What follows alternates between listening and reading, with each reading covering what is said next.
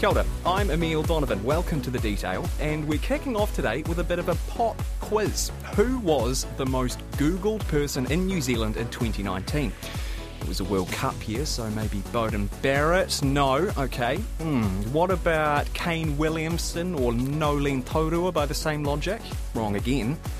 Maybe it was a politician, Jacinda Ardern, Simon Bridges, Donald Trump? No. None of the above.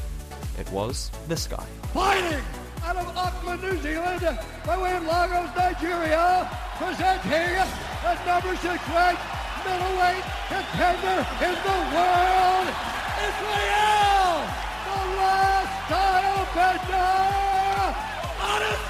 Adesanya! So who is Israel Adesanya? Where did he come from? How did he burst onto the mixed martial arts scene? Why is he in the running for our top sporting award? And why is MMA such a big deal? Steve Dean is Newsroom sports editor-at-large. So Israel is the son of immigrant parents from Nigeria who moved out to New Zealand and originally settled, I believe it was, in Wanganui. He was not into combat sports at all when he first got here. One of the things he told me when I first interviewed him, he didn't realise he was black until he got to New Zealand, and then he looked around and went, wow, I'm a bit different than everyone else, because in Nigeria, obviously, everyone looked like him. Here he is talking to NZME late last year. Culture shock mostly was realizing that being black was a problem, especially in a small town. I was like, what? Like, why? Like, people would just try and be mean to you for no reason, and I was like... Because it happened in school back home as well, but it wasn't because of my skin color. That was a new one for me, so I was like, oh, okay, this is a problem. I don't get it. And I think we talked about this. One of my earliest encounters with that was, remember in school, this kid was just giving me shit the whole time, the whole week. And during the weekend, he rode by my house because he wasn't far off, like a few streets down. And she yelled, go back to your country, Blackanese. And did it like 2 or 3 times. And I remember thinking at that age, like, have I done something to this kid? Like, did I say something to him? Like, because I couldn't really fathom, like, why would he even just spend effort on the weekend riding by my house when he could do anything else and just talk shit to me? Like, that was his fun on the weekend for a little bit. So, yeah, for me, it was weird. So he was a bit different from start. His big thing was dance. He was an amazing dancer. He danced a lot. He found his way into a combat sports gym, a kickboxing gym, almost by accident. He saw some movies that he really, really liked, and he got intrigued by kickboxing movies, by kung fu movies, and thought that, I wouldn't mind actually doing that. And even now, when you look at how he projects himself, it's almost like he's living out a part in a movie. He has this incredible level of confidence, but it's almost like he's created this alter ego, and he just plays the part, but it's really, really working for him. So Israel Adesanya had a pretty big 2019. He fought and defeated Anderson Silva, who's widely regarded as the best mixed martial artist of all time. He defeated the American Calvin Gastelum in one of the great bouts of recent memory. And, this happened. The undisputed UFC middleweight champion of the world, the last style bender, Israel Adesanya! To cap it all off, Adesanya's up for Sportsman of the Year at the Halbergs on Thursday evening.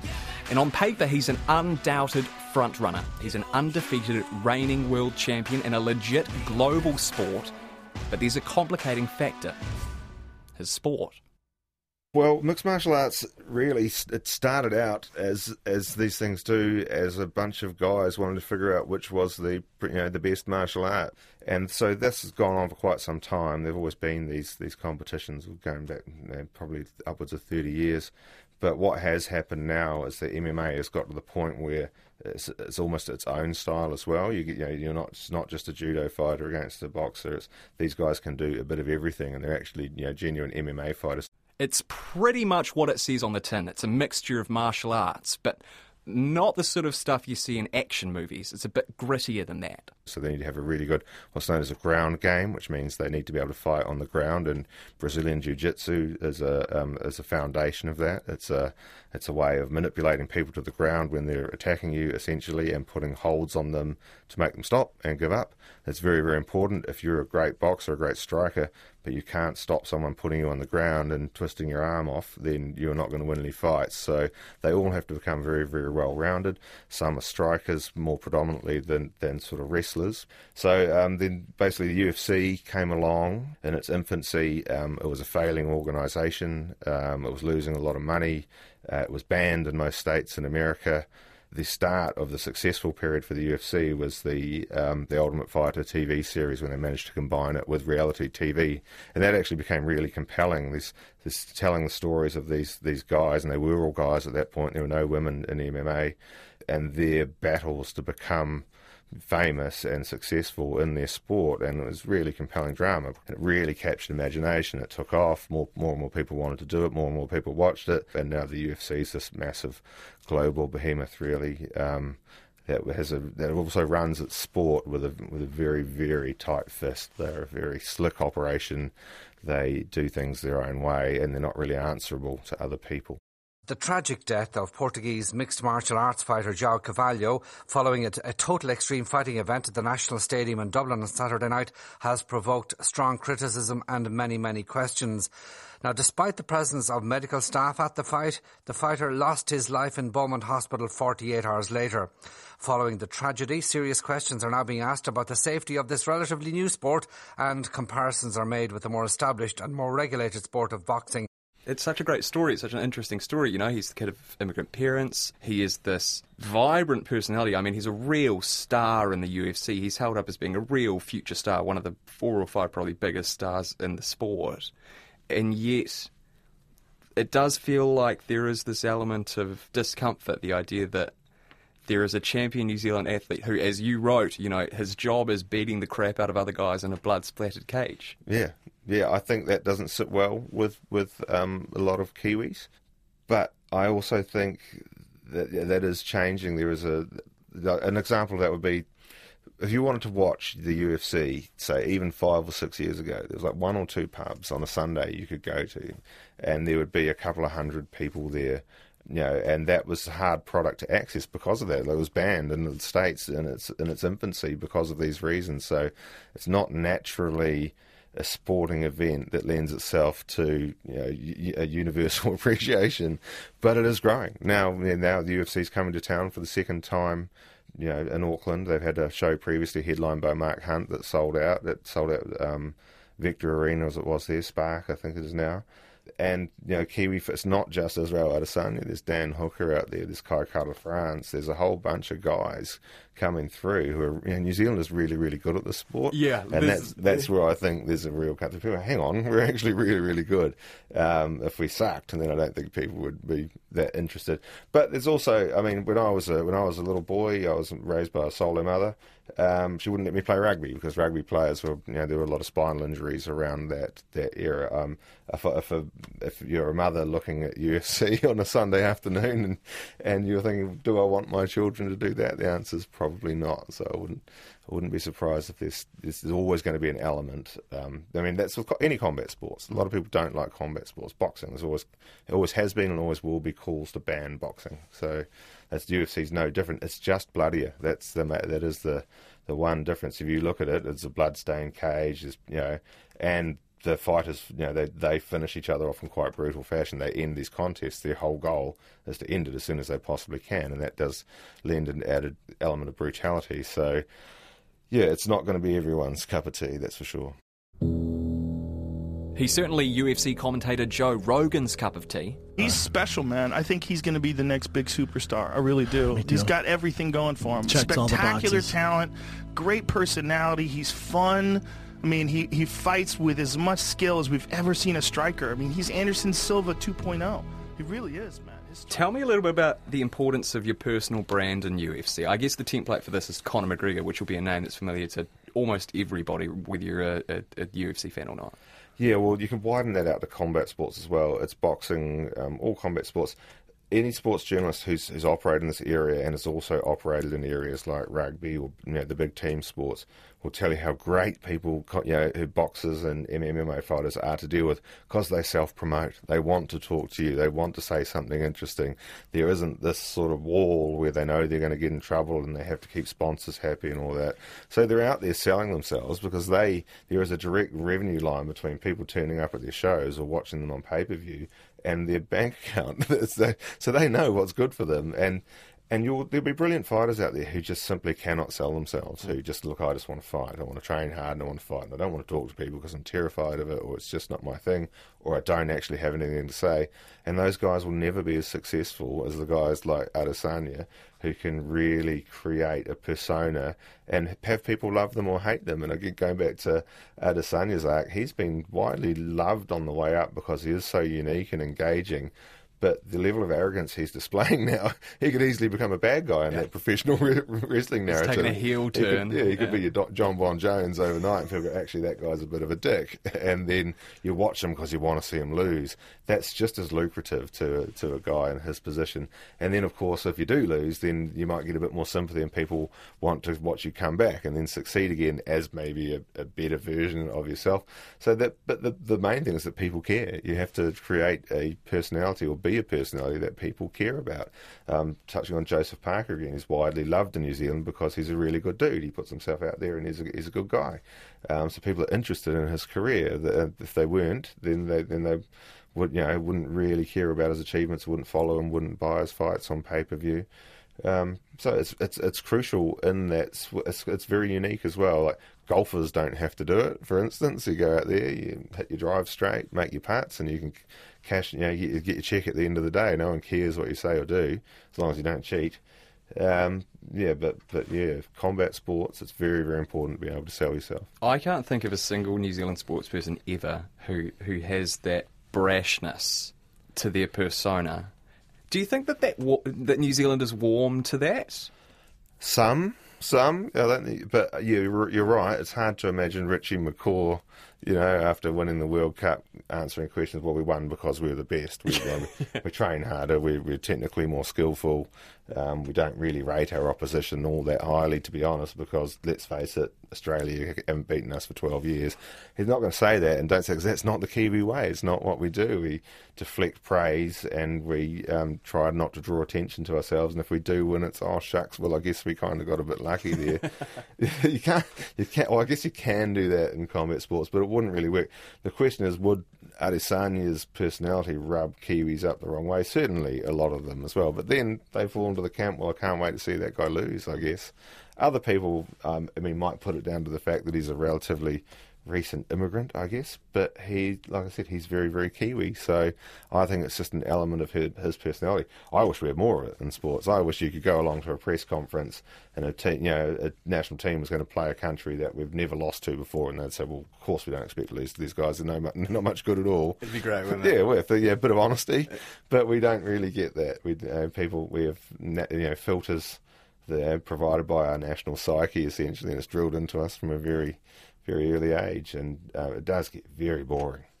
Combat sports people, of course, are often their own worst enemies, and this is one of the weird paradoxes of Adesanya. For a guy brimming with confidence, with cockiness even, he seems to have his head screwed on pretty well. After my UFC debut, got a bonus, got a nice check from the UFC, and then got depressed.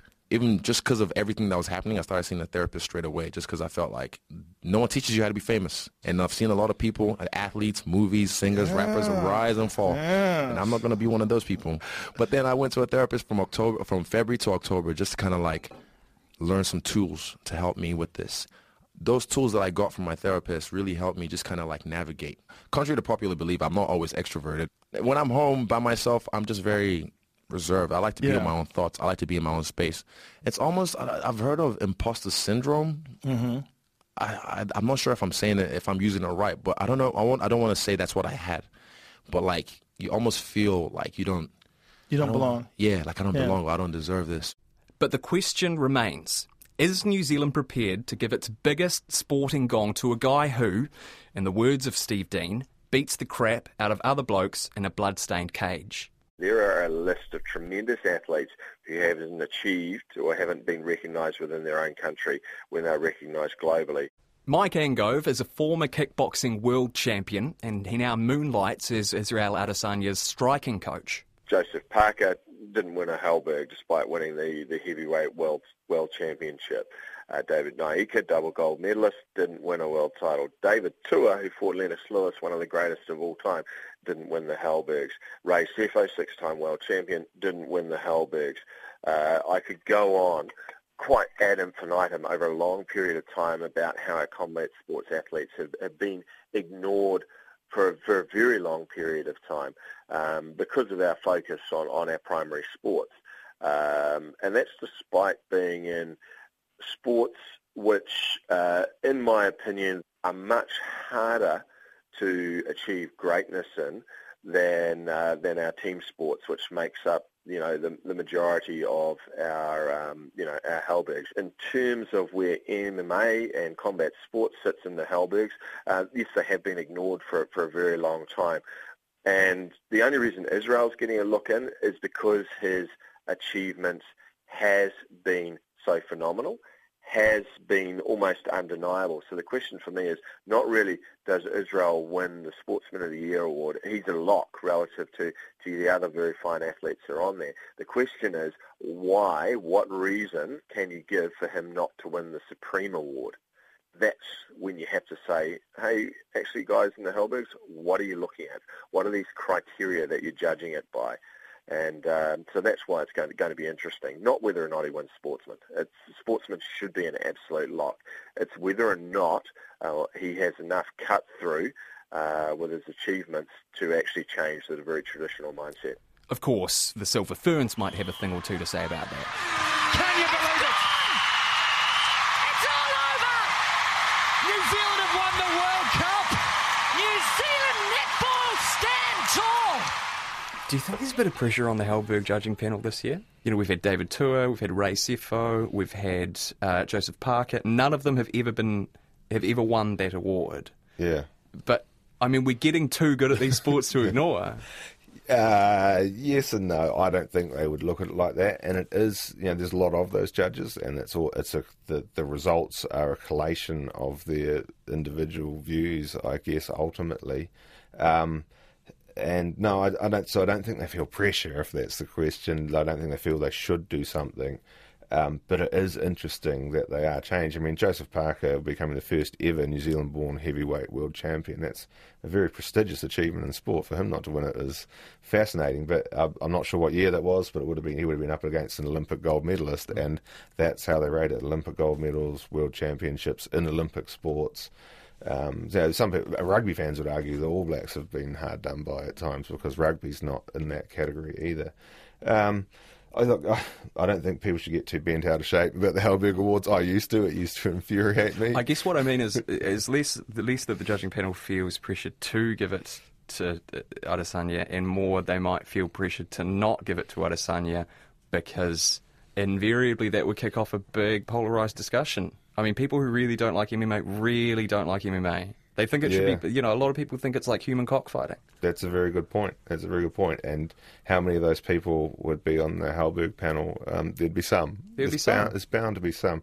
Yeah, so there'd be some who would be, that'd be your never Trumpers of the Halberg Awards. Over my dead body, we should give it to a guy who's actually doing that. The other thing is there would be a lack of understanding as to the magnitude of his achievements as well. They wouldn't really understand what he's done and how hard it is to get to that pinnacle in that sport. It's not easy. It's not just about winning in the ring. To actually navigate your career to the point where you are in the UFC and you are getting good fights and you are getting paid well and you are attracting big audiences, all of that has taken years and years and years to get to that point.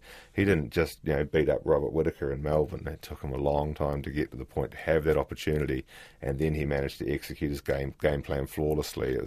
There's a lot that goes into that achievement, and I don't think the likes of the Halberg judges would really appreciate that. All right, if you're on the Halberg judging panel, who's taking it? Sportsman, Supreme, Sportswoman? I would give it to Adesanya. I would. I think it's really incredible. I think Sportswoman. What's our short list there? Zoe Zadowski-Synot is in there for winning a World Championship snowboarding gold medal. Lisa Carrington, 2-time world champ. Lisa's an interesting one. She wins all the time, saying this is only the world champs as opposed to the Olympics. So Laura Langman is the other option, or Courtney Duncan motorcycling. I would go with Zoe myself. I think, I clearly, you can tell from this, I tend to favour the breakthrough athletes, and like what she's achieved in the Olympics and at World Championship level, this is quite incredible. But I think the netballers will win Team of the Year, rightly so, Silver Ferns, and probably the Supreme Award as well. That's The Detail today. I'm Emile Donovan. The Detail is brought to you by newsroom.co.nz, and it's made possible by RNZ and NZ On Air. Hit the subscribe button to stay across The Detail every day, and if you're on Apple, please leave us a rating, as it helps other listeners find us. This episode was engineered by Jeremy Ansell and produced by Alexia Russell, and thanks to Steve Dean and Mike Angove.